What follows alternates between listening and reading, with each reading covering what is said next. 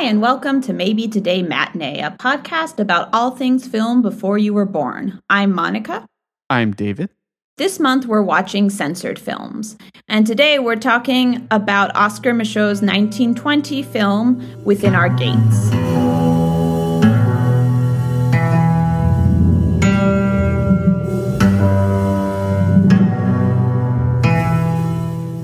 Sylvia Landry is an educated young black woman visiting her cousin Alma in Boston.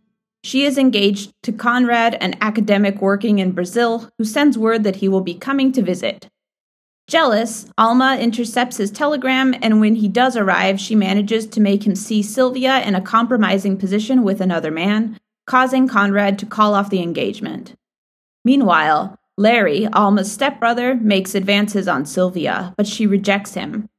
Caught up in a lifestyle of gambling and thievery, he murders a fellow poker player. Sylvia goes south and visits a school for black children, which she is told is running out of money. She promises to find funding when she goes north again. Back in Boston, Sylvia has her purse stolen, and a black man named Dr. Vivian returns it to her after he tracks the thief down.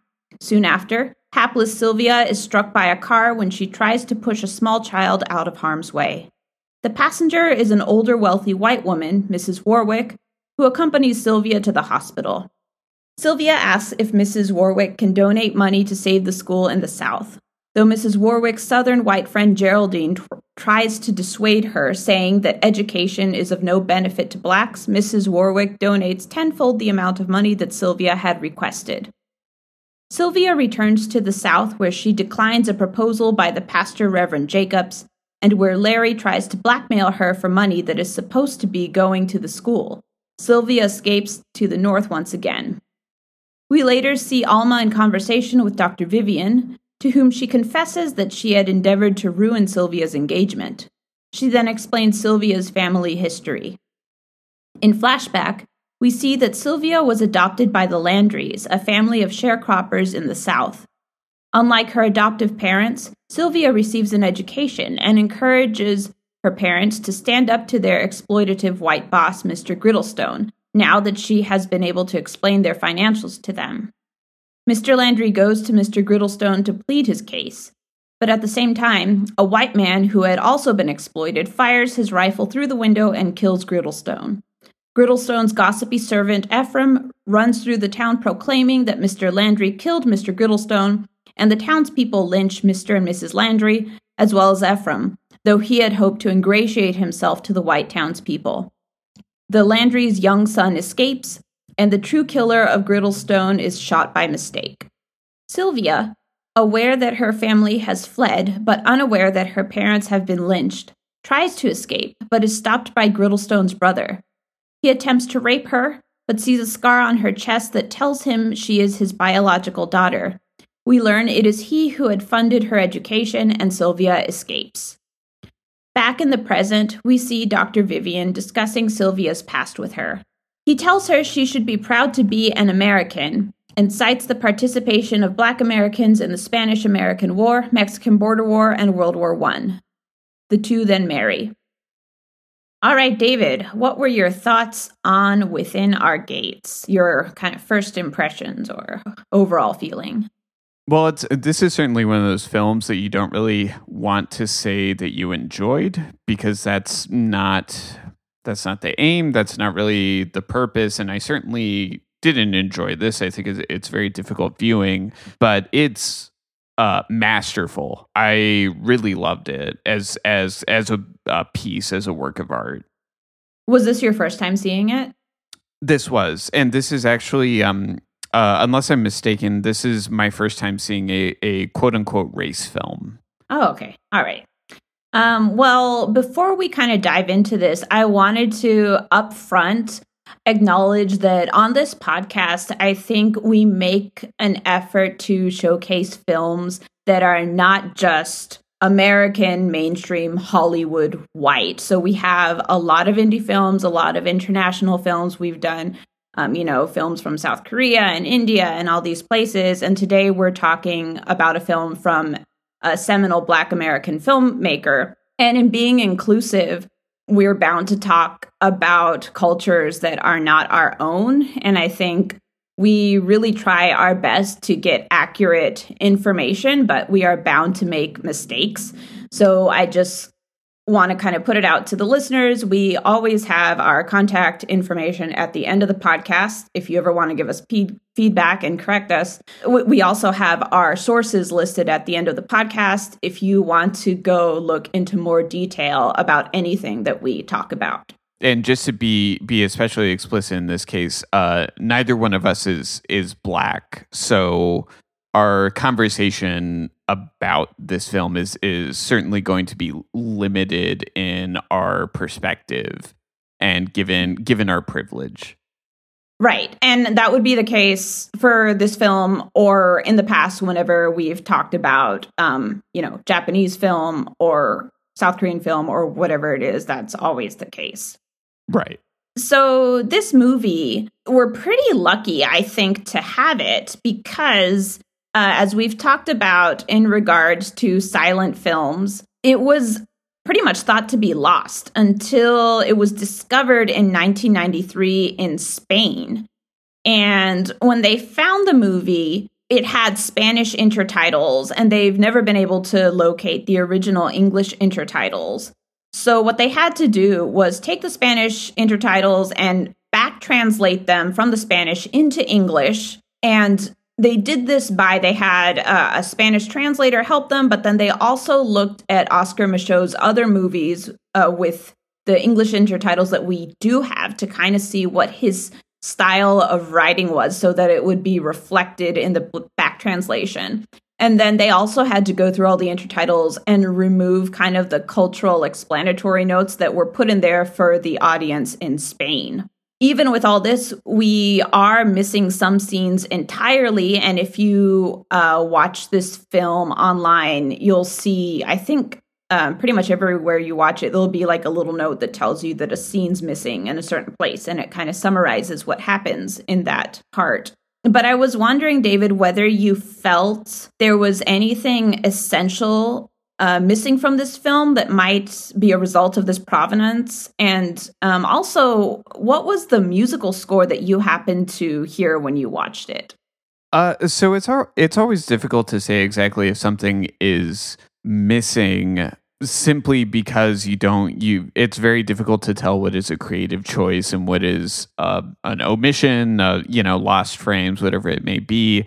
I think there were a lot of the sequences that were dreams or not dreams, but flashbacks and memories were not super clearly signaled. So that made it difficult, particularly in the earlier portions of the film, to have a specific awareness of like what exactly is going on in the plot. I kind of wonder if some of the missing intertitles would have been to signal that, but I'm not sure. There are other moments where it appears that there are pieces of dialogue that pretty clearly would have needed to have been communicated to the audience, and we don't have an intertitle for those. And not to sidetrack us too much, but I think it does result in a very interesting viewing experience. For those of you who remember our horror theme month when we discussed Nosferatu and Cabinet of Dr. Caligari, during that time we talked a lot about kind of the different ways in which media can be consumed, and particularly media that is this old and missing. It's very hard to determine what an authentic experience is. And so I think as a result, what may or may not be missing makes this film kind of all the more fascinating, or at least that was the impact it had on me. And as far as the musical score, I actually watched it without one because it's available on YouTube. The Library of Congress made it available on YouTube, but they didn't put any kind of score to accompany it. I'm actually wondering, I was kind of surprised. What music did you hear with it?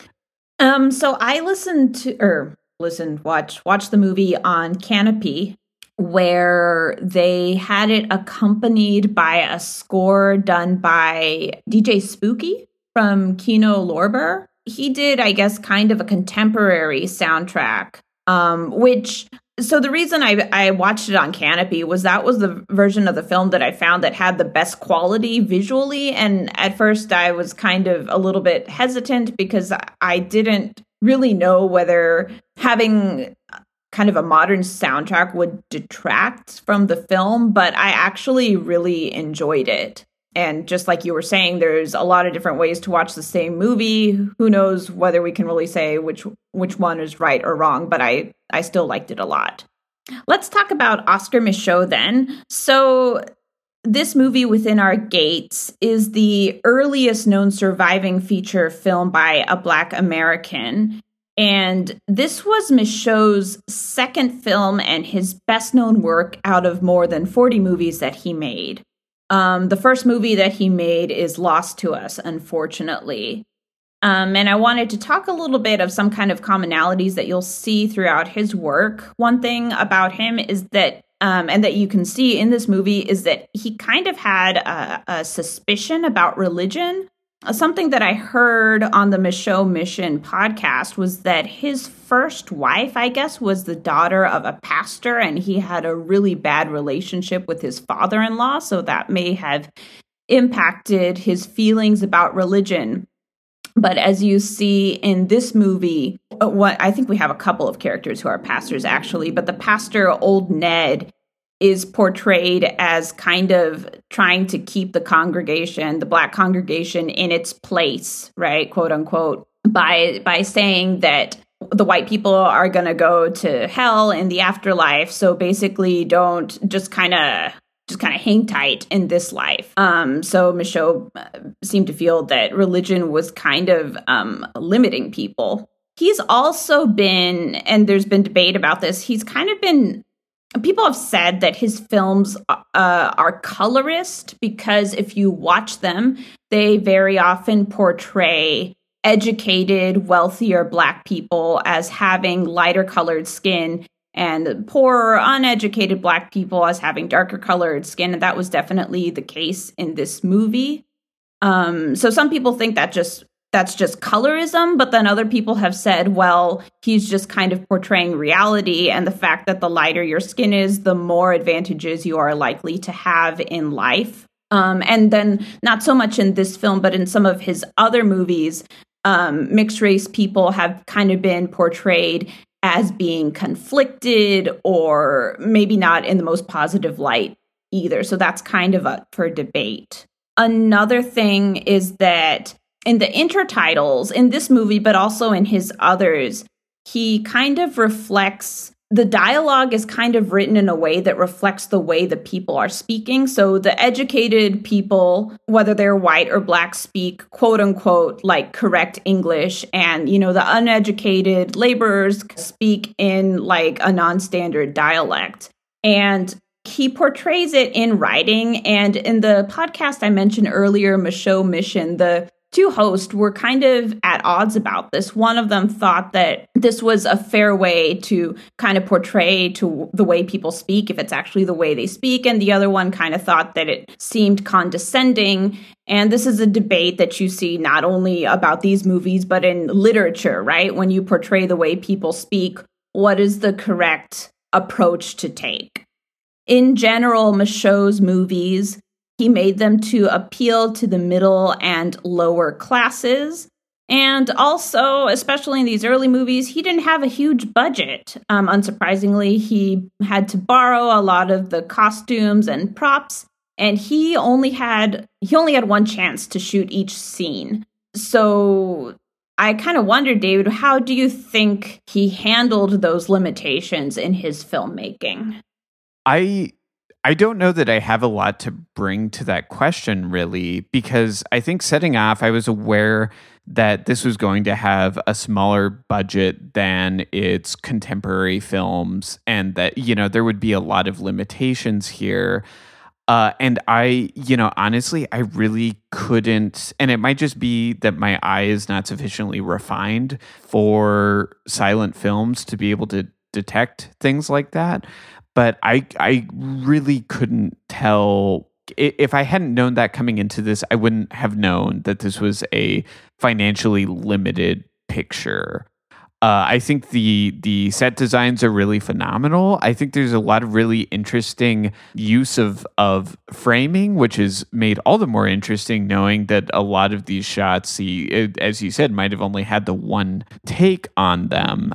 This is perhaps not super closely related, but in the early 90s, the director Robert Rodriguez became really famous for the film he did called El Mariachi, which he originally, so while he was a college student, he went down to Mexico to shoot a feature-length film. And his idea was to shoot something very quickly and turn it around for kind of the Mexican direct-to-VHS market. And then it kind of caught fire. It became very, very popular. But he wrote a book about that experience called Rebel Without a Crew. And he also, in the special features of the DVD of that film, he does a lot of discussing like the kind of cost-cutting measures he used. I think that if someone is kind of interested in the idea of how you would cut costs, that would be a really good example. Again, these films are separated by some 70 odd years, but I think there are a lot of really clever ways to kind of like subtly cut corners in film without really showing your hand. I think watching this movie, I can't really tell. I think it looks great. Something I saw was that you notice maybe that he didn't have that many camera angles, right? But I don't know whether that's so much the case just for him or whether that was really common in silent films as a whole, because the medium was so new. Yeah, I mean the medium was very nascent at this period. And I think in that way, like you said, a lot of the setups are very theatrical in nature, almost as though we're kind of watching a stage. It's very, very traditional. You're not going to find any canted frames or anything here, but I think that also in some ways kind of contributes to the general message and like the politics of the film, is this kind of journeyman, like very straight, direct approach to filmmaking. What's a candid frame? It's a canted. CANTED? Yes. So that's one, basically the camera is like at a crooked angle. It's basically like if you're looking at your monitor and you just turn it so it looks like a diamond as opposed to a square. Okay. That would be a canted frame. Okay, yeah. Something I did notice in this film was that, even though he had a low budget, maybe he spent it on location filming, because I felt like there were so many sets, indoors and outdoors and all over the place, right? There was a lot going on in the story. Yeah, it did move around a ton. I noticed that as well. Like there were a lot of shots on like street corners and involving cars as well, which is not, I think, especially if you're on a budget, that's not exactly a cheap prop to incorporate. Right. And I would imagine it's not necessarily easy to get your timing right and all that kind of thing. And I don't know if they had like an area kind of roped off where they could film. It seems like kind of a logistical pain. So there's an industry term called stealing a shot, which is basically when you go on a location that you don't have permission to film on, and you kind of film the shot before anybody has the opportunity to call security or the police show up and say that you don't have the permits to film here or whatever. It's funny because that's a very easy thing. I don't want to say very easy, but like, with the advent of digital technology, especially if you're not shooting on film, that's not that big of a deal. I have no idea how they would have done it when they had to like hand crank things. I guess it is kind of a question. I have no idea what like security or police presence would have looked like, or kind of how they would have handled a film crew being somewhere that they weren't technically supposed to be. But that would certainly be a challenge, I think. Right. Something I mentioned was that this film had a lot going on. I think a lot of little plot lines. And something that he was consciously trying to do, it seems, is represent several different archetypes. So I'm going to go over a few of them, right? You have the heroine, who is Sylvia Landry. You have the Uncle Tom, which would be old Ned, the preacher, or Ephraim, who's the gossipy servant to Mr. Griddlestone. You have the quote-unquote bad white people, like Geraldine, the Southern lady, and then Mr. Griddlestone. You have the quote-unquote good white people, Mrs. Warwick, who donates all that money. You have the ne'er-do-well, which is Larry, who's the one who's kind of involved in gambling and thievery. And you have just the poor white man, who's the one who actually killed Mr. Griddlestone. So, and the list goes on. And I kind of wondered how you felt about these kind of clear-cut characterizations, because on the one hand, they do communicate very easy to understand messages about the kinds of roles that people play in society and in race relations. But on the other hand, my head was kind of spinning trying to keep track of all these different people. I think especially the Larry subplot, because I kind of didn't really know what was going on with that guy. I mentioned this a little bit earlier, but like kind of having this number of characters, it becomes very confusing, especially in, I would say, the first maybe 30 minutes of the film. It's really difficult to keep track of everyone and their kind of how they're all related. I think this is kind of a hallmark of silent filmmaking, though. Maybe not the number of archetypes, but I kind of my mind keeps going to Metropolis, the incredibly famous Fritz Lang film, and that movie is very heavily political, kind of social commentary about the interrelation of labor and kind of the ruling class, and essentially ends with a very extended kind of like a statement, essentially from the filmmakers about like what they think about these issues. And it's just told through one of the characters in inner titles. And so again, kind of going back to the idea that film was such a nascent form at this time, and that accompanied by the fact that there was no spoken dialogue, I think you kind of had to craft things in this way that were very specifically, like each of these archetypes, there are very specific parameters to them, and they're going to operate in very specific kind of, I don't want to say predictable, but very consistent ways. Because again, like in silent film, you can't have performances that are too subtle because then no one knows what's going on, right? I guess I don't know that it's my favorite element of silent films, but I think kind of given the limitations of the medium, this is a very interesting use of these archetypes.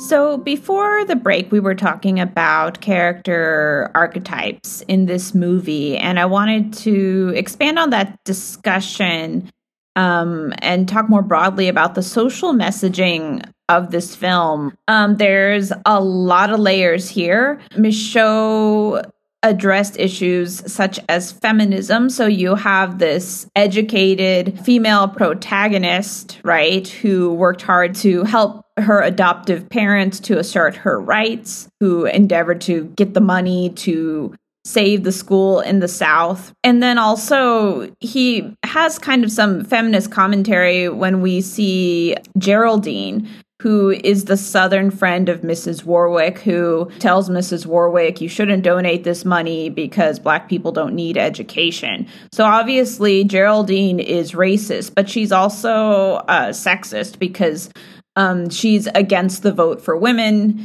I believe in the film she says that she can't stand the idea of Black women voting. And if women vote, I guess, I don't know.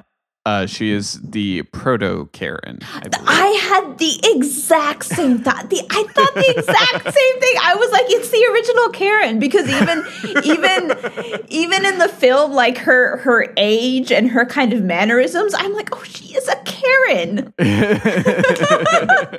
And then, as I mentioned earlier, Michaud had a lot of issues with religion. So when we were talking about archetypes, I mentioned the Uncle Tom archetype. And I just wanted to explain that a little bit more for listeners who may be unaware. So Uncle Tom was the title character of Uncle Tom's Cabin, which was Harriet Beecher Stowe's novel that came out in the mid-19th century. And the original Uncle Tom in the novel was a pretty positive portrayal of a Black man that kind of broke stereotypes. Harriet Beecher Stowe was a Black author. Hi, folks. Correction here. I just said that Harriet Beecher Stowe was a Black author. Of course, she was a white author. Sorry. Okay. But the term Uncle Tom came to have a negative connotation because, ironically, there were a lot of minstrel shows that were made to portray the Uncle Tom character, and they portrayed him rather than the kind of religious martyr that he was in the original novel. They portrayed him as being subservient to white people, right? Somebody who aimed to please white people. So within our gates, we have a couple of Uncle Tom characters. Ephraim, of course, he's the gossipy servant of Mr. Griddlestone. But then we have Old Ned, and I think Old Ned is kind of an interesting character because he's the minister who leads the congregation, like that I mentioned earlier. But there's also a scene where you see him. He's just interacted with a couple of white men, and he kind of is saying things to them that are very kind of subservient and aiming to please white people. And then you see him alone in the next room, and he's very self-aware, and he says something to the effect of kind of like, what am I doing? Why am I like this? Actually, I did want to talk a little bit about that sequence with Ned, which I thought was really, I appreciated the movie up to that point, but I thought that was really the beginning of kind of the hallmark of its genius.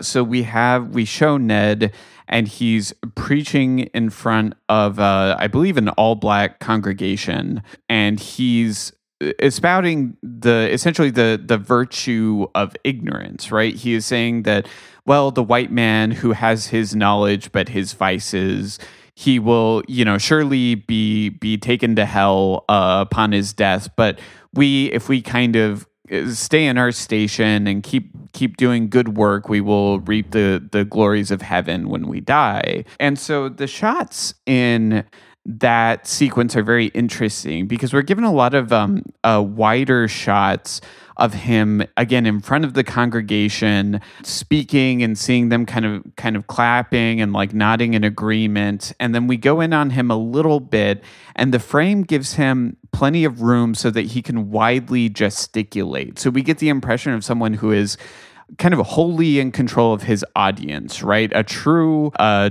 public speaker. And then he gets to the sequence where he starts talking about how everyone should be donating, and we cut closer on him as he kind of faces downward a little bit, but looks up and has kind of a nefarious look on his face, right? So he, starts with these broad movements and then brings his congregation in close to him when he starts talking about their fiscal responsibility to ostensibly to the religion, but perhaps more accurately to him.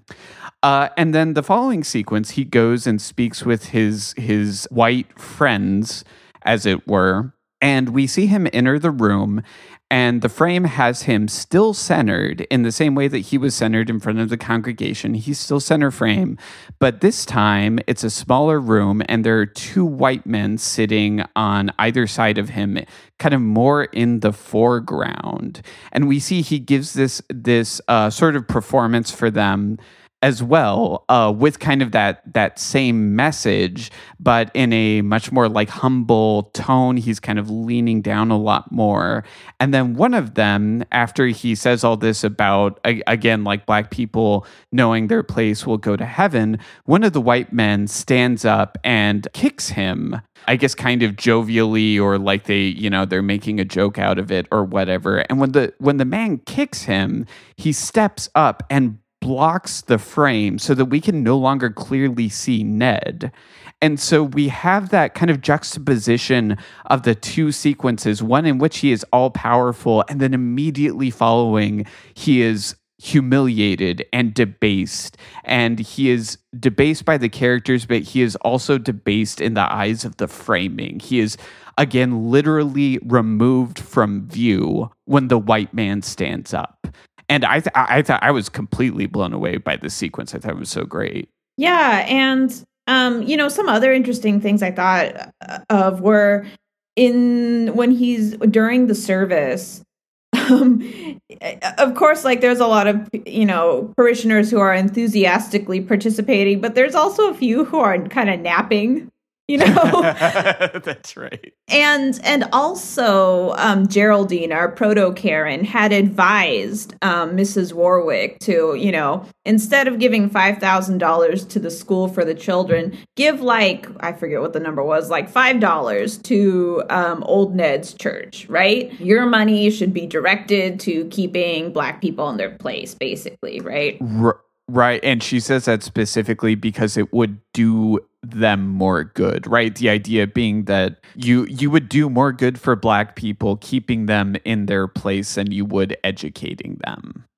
So a really key sequence in the later part of this movie, when we're seeing Sylvia's backstory, when we see her adoptive parents being lynched, that really horrific sequence is kind of intercut with her being almost raped by her biological father, it turns out to be, but by a white man, right? And that was kind of a very clear message to the viewer that whereas lynching was portrayed by whites as something that happened in response to black men raping white women, what Michaud was showing here that far more often the thing that actually happened was white men were raping black women. And the lynching was happening for no reason at all other than white supremacy, right? That was probably, I guess, like the key, maybe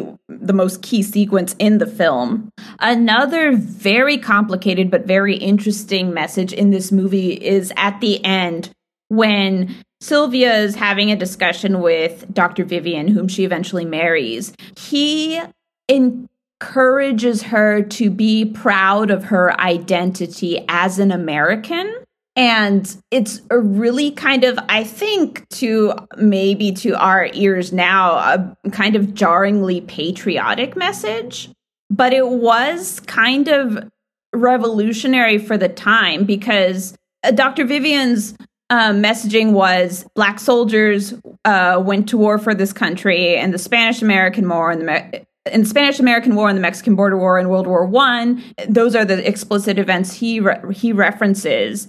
And, we are part of this country as much as anybody else, and we should be proud of it. And identifying as American was revolutionary in itself because white America didn't really see black people as Americans, right? They're just blacks, and that's all. I think, obviously, we don't really have the time to get into this because this is super, super complex. But, of course, I think nobody would really argue with the American participation in World War I, but the Spanish-American War and the Mexican Border War were, unjust wars, imperialist wars. But it just goes to show you how in, I guess, an imperialist country, people of color get lodged against each other, and intersectionality is like a thing. And I can't say it messes with your head, but yeah, it's an onion. Yeah, I was gonna say, I think I really appreciated the film, and then we get to those final frames where he's like, "Oh, like we need to be proud of the great things Teddy Roosevelt did, like the Rough Riders," and like what? Wait, what? I think this is upsetting, and I think particularly as a Latino watching the film and two Latinos, this is kind of a gut punch. Perhaps this is more than partially on me, because obviously it's not a fair presumption to make, especially given the time this film came out and its age and everything, that there would be a notion, like you said, of intersectionality at that time. But it's kind of distressing. And like you said, the idea that American imperialism pits people of color against each other is really profound. And the idea of different groups throughout American history, different groups have kind of fought in one way or another to be seen as like also, fellow Americans. And so frequently it takes this kind of form, right? Like we are also Americans because we are proud of like this particular instance of oppression against a different group. To bring this into kind of a very contemporary context, the Spike Lee film Da 5 Bloods was recently released on Netflix. I've not had a chance to see it yet. I'm a really big Spike Lee fan, so I really can't wait to watch it. The film covers 5 Black veterans of the Vietnam War, and I believe the idea is that they returned to Vietnam to try and track down like treasure that they had buried or something like that. But some of the discourse I've seen about it talks about some of its limitations being that it has a lot to say about Black people's role in that war and in America, especially at that time, which also, whenever a period piece comes out, it's about that period, but it's just as much about the period in which it was released, right? And this has been kind of a long-running discussion about how frequently Black people and people of color have served in the military, only to not have the same rights to continue to return home to a segregated country, et cetera, et cetera.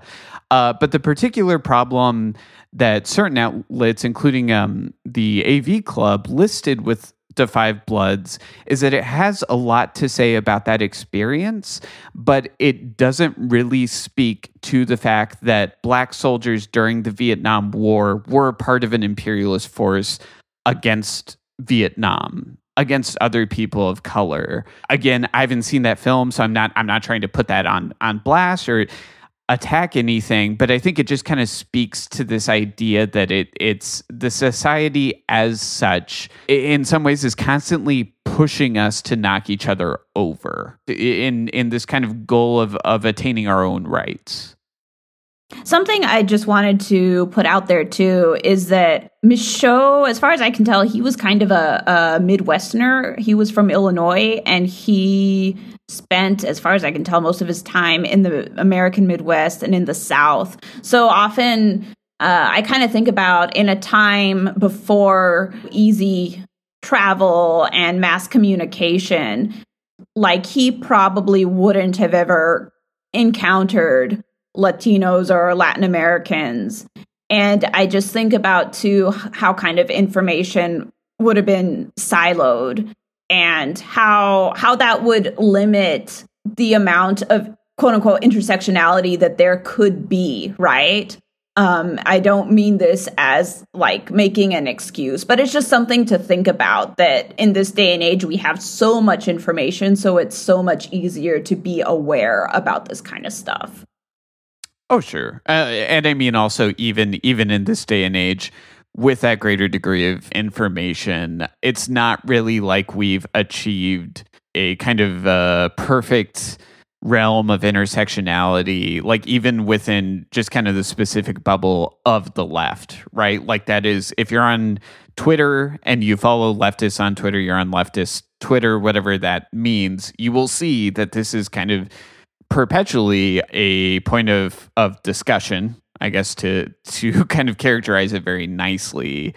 So even now that we do have easy access with the internet to a ton of information on kind of all the different facets of American imperialism, we still have not achieved this. And also, I do want to add just real quickly that this conversation, even that we're having now, talking about this film and its kind of ignorance over American imperialism as it pertains to Latin America, this also ignores Afro-Latinos, who I think inhabit a specific kind of cultural or identity space that is so frequently ignored and forgotten. So I kind of want to put that out there, that is a further factor that this film does not consider. Something that critics of Michaud have said a lot is that his films are heavy-handed in terms of social messaging, and that maybe because of this, or maybe just his own approach, that he's not very artistic in his way of making film. And I just wondered what you thought of that, and do you think that the amount of social messaging in this movie hurts the artistic impact? I don't. I would say it's fair to say that he is very, very heavy-handed with his political messaging, right? This film is not subtle. It does not really try to be subtle. It's, it has a purpose. It has messages it is trying to communicate, and does so very bluntly. I think this kind of leads us to a question more broadly about film and art. There are a lot of people who think that kind of the more directly political something is, the more it ages. We talked about it a little bit when we were discussing allegory, this idea that there are kind of limitations to something that has a singular, like, one-to-one significance. But I don't know that it really lessens the impact here. I'm not sure if that's just because of how prescient this continues to be. Again, to situate it in the current political moment, there are currently lynchings going on throughout the United States, multiple cases of Black people being found hanging from nooses from I believe lampposts, and the local police departments keep reporting them as suicides, which I think is pretty patently absurd. I don't know that my opinion on this matter, it might just be colored by the fact that because we've made so little forward progress on racism and hate in this country, this film is kind of sadly evergreen. But I don't really view it as being not artistic. What do you think? How do you feel about that? Well, okay, so I think it's true, like you said, that his messaging is very heavy-handed, but that can also just be a stylistic choice. There's nothing that says you have to be subtle to make a good movie. I also think that he really, really put a lot in here. Like I said, there were a million plot lines, a million archetypes. He was really trying to communicate a lot. And I, like, just being honest, and it could also have something to do with the chopped up version of the film that we have. In terms of being able to understand the movie, it did, like, kind of confuse me in that way. But I think, especially as you said, as you get past the kind of earlier part of the movie and things become clearer, the emotional thrust is incredible. And I also think that a lot of the stuff that people might think of as quote unquote unartistic are things that are really common to silent films. If you see more than one of them, you'll see that things like the kind of very emotive acting are just characteristic of the medium, and something, like you said, that you kind of have to do to make sure that your message is communicated in a movie where there's no sound. Just to kind of piggyback off of your previous point that I really liked, the idea that no one said that a film has to be subtle to be good. I think there are a lot of filmmakers for whom this would apply. I think John Sayles is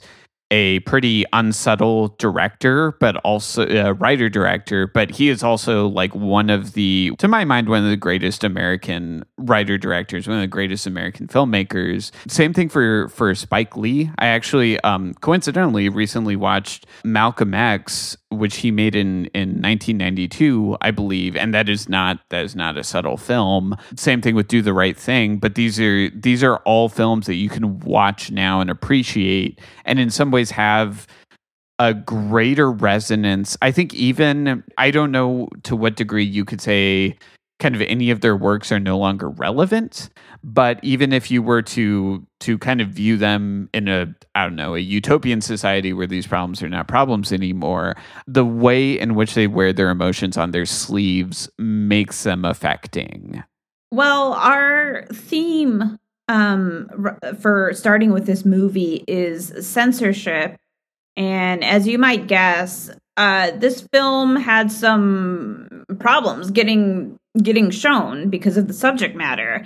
So according to, I believe, a newspaper that came out at the time, it took 2 months for Within Our Gates to get past the censor boards. And we talked about this too before with silent films. At the time, a lot of theaters could kind of chop up movies in whatever way they saw fit to appeal to whoever their audience was. And that's in a case with a relatively uncontroversial film. So certainly with a controversial film, that's going to happen.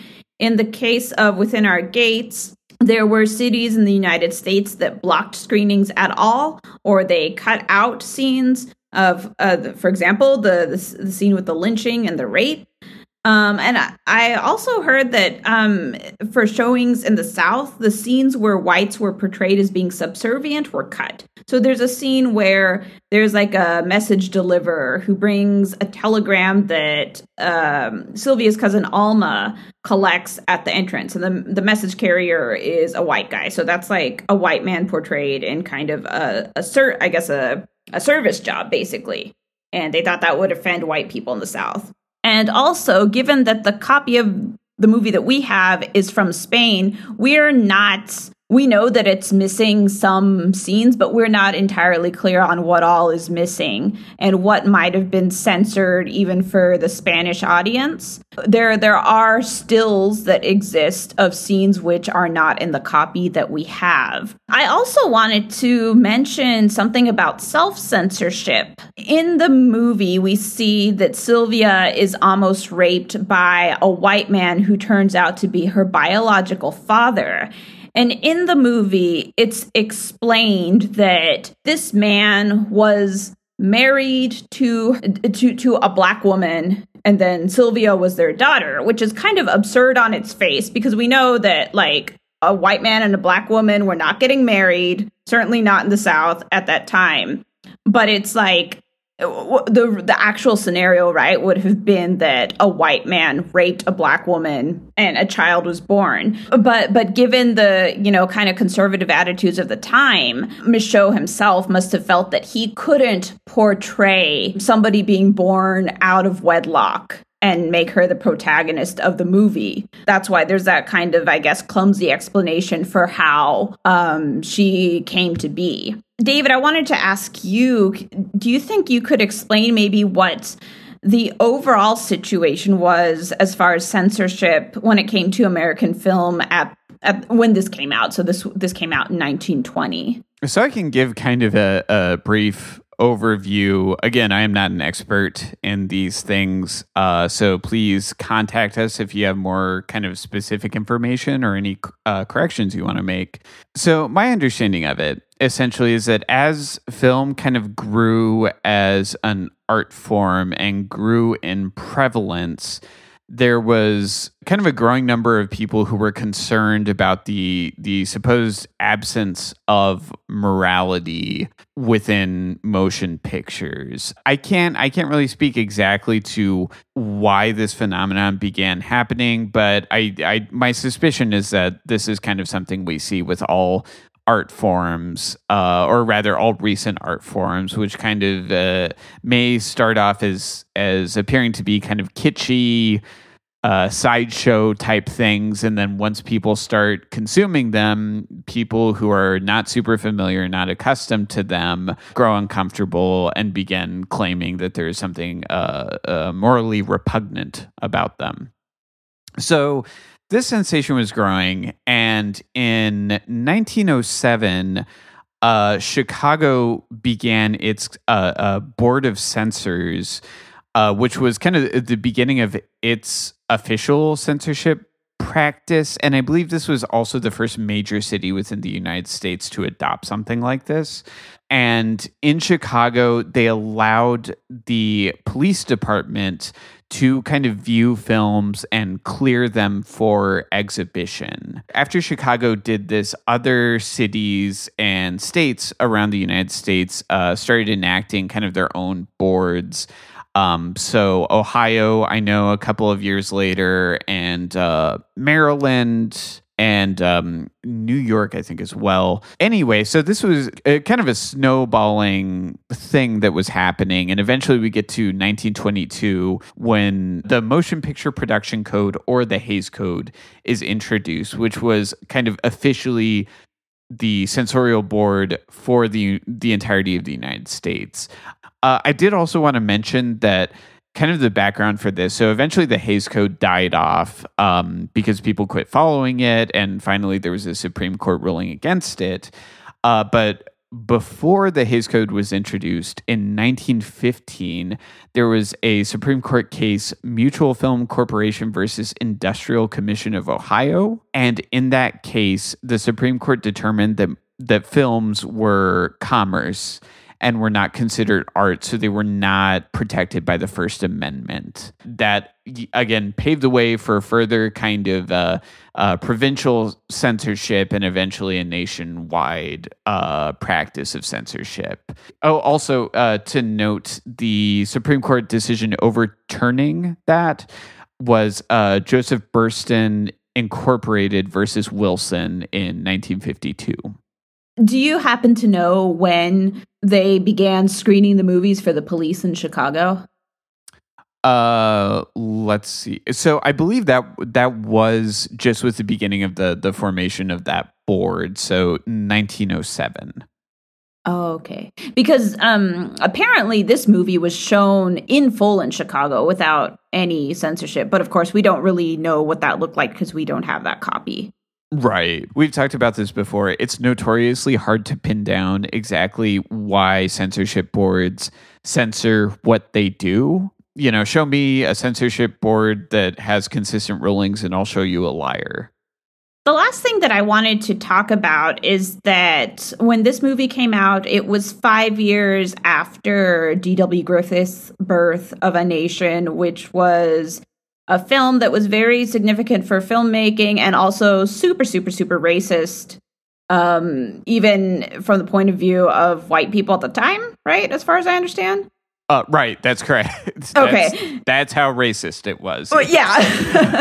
And so a lot of people interpreted Within Our Gates as being a response to Birth of a Nation. Oscar Micheaux himself said that wasn't a case. But I wonder, David, I haven't seen Birth of a Nation, but you have. I wondered if you could talk a little bit about how and why this movie might be viewed that way. So first off, it's been many, many years since I saw Birth of a Nation. So my memory of it is very fleeting. What I do remember is that there were sequences of kind of the lecherous black man who is attempting to rape a white woman. And in one sequence in particular, again, correct me if I'm wrong, but as I remember it, that's happening and the KKK comes in and saves her, you know, fully in their white robes and whatnot. It is hard without showing a clip to emphasize how pro-Klan that film is. They really are the absolute heroes of that picture. Again, because it's been a while since I've seen it, I don't know that I can do like a shot-by-shot comparison or something dealing with the Within Our Gates as being a response to that. But I think when we talked about the scene in which Sylvia's father is trying to rape her, and that the politics there, right? The idea that, like you said before, white people had kind of concocted this idea that black men were always raping white women, when in fact so frequently the reverse was true. And so that may have been kind of part of the response. The idea that it's like, oh well, we're showing the far more frequent version of that crime, right? The kind of the truth as it actually is, as opposed to the truth as is used by white people in the Klan to justify lynchings. Well, I think that kind of brings us to the end. Do you have any final thoughts before we sign off today?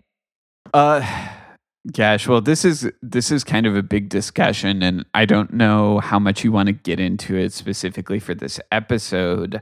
But a couple of the big takeaways I had watching this, first off, is I had mentioned before how incredibly relevant this film is in America right now, which I think is exceptionally frightening.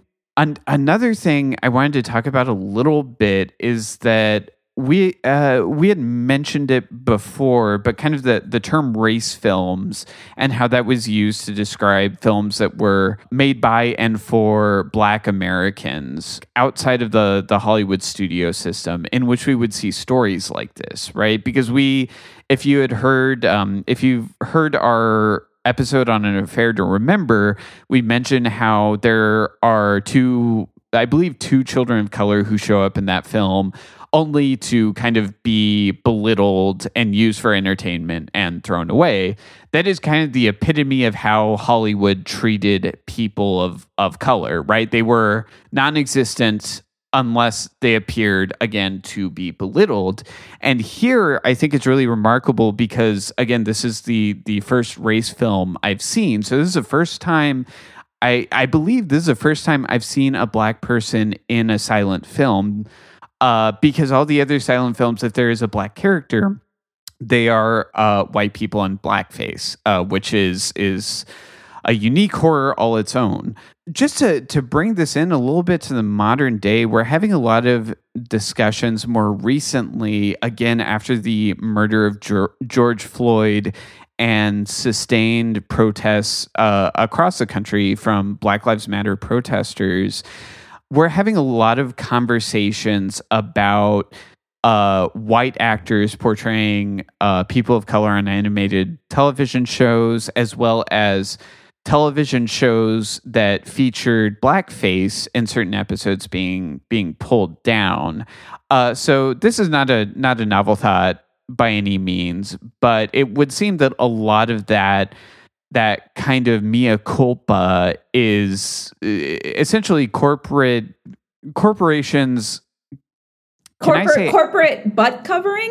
Wait, that sounds weird. Corporate butt covering. Yes, you know what I mean, right? And that's not to say that, like, oh, I think it's totally fine that there were episodes of Scrubs with blackface, or I think it's totally fine that white actors are playing people of color. No, those are very upsetting things. But it's very interesting how we're having this discussion because, first of all, removing those episodes of those shows creates this odd situation in which someone can come in perhaps a year from now, not fresh with this knowledge, watch the entirety of Scrubs and never know that was a show that used blackface and have an inappropriately high opinion of it, perhaps.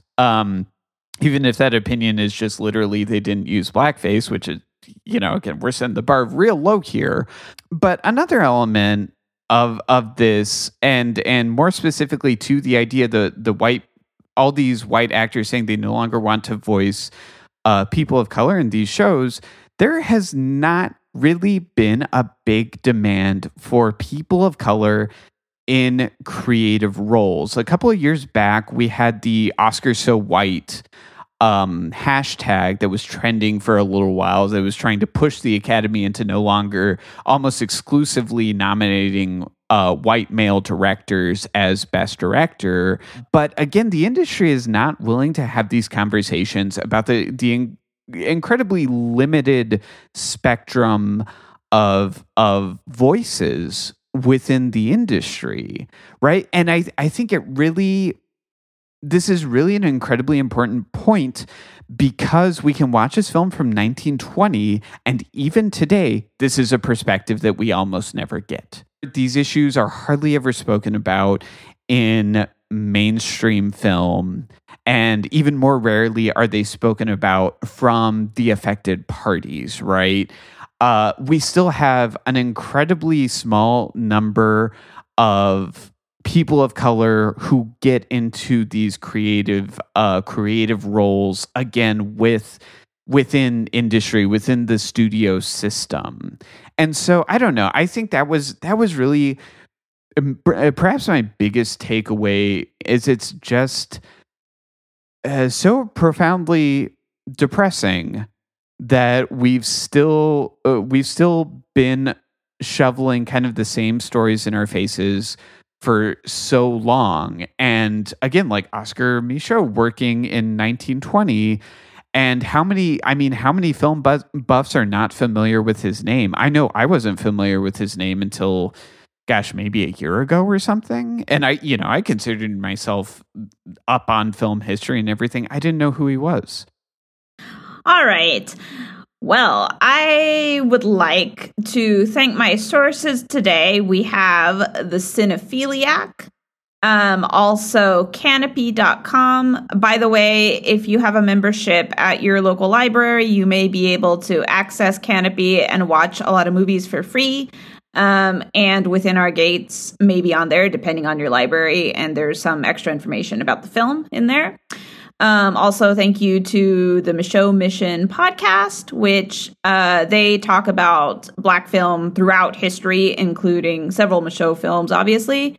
And also, thank you to Wikipedia. So, if you would like to follow us, we are on Instagram and Facebook at Maybe Today Matinee. We're on Twitter at Mayday Matinee. You can email us at maybe-today-matinee@gmail.com. And if you search Maybe Today Matinee on Patreon, you can also give us some money. Check in next week for our next film in our censorship theme, 1955's The Man with the Golden Arm. I'm Monica. I'm David. And this is Maybe Today Matinee.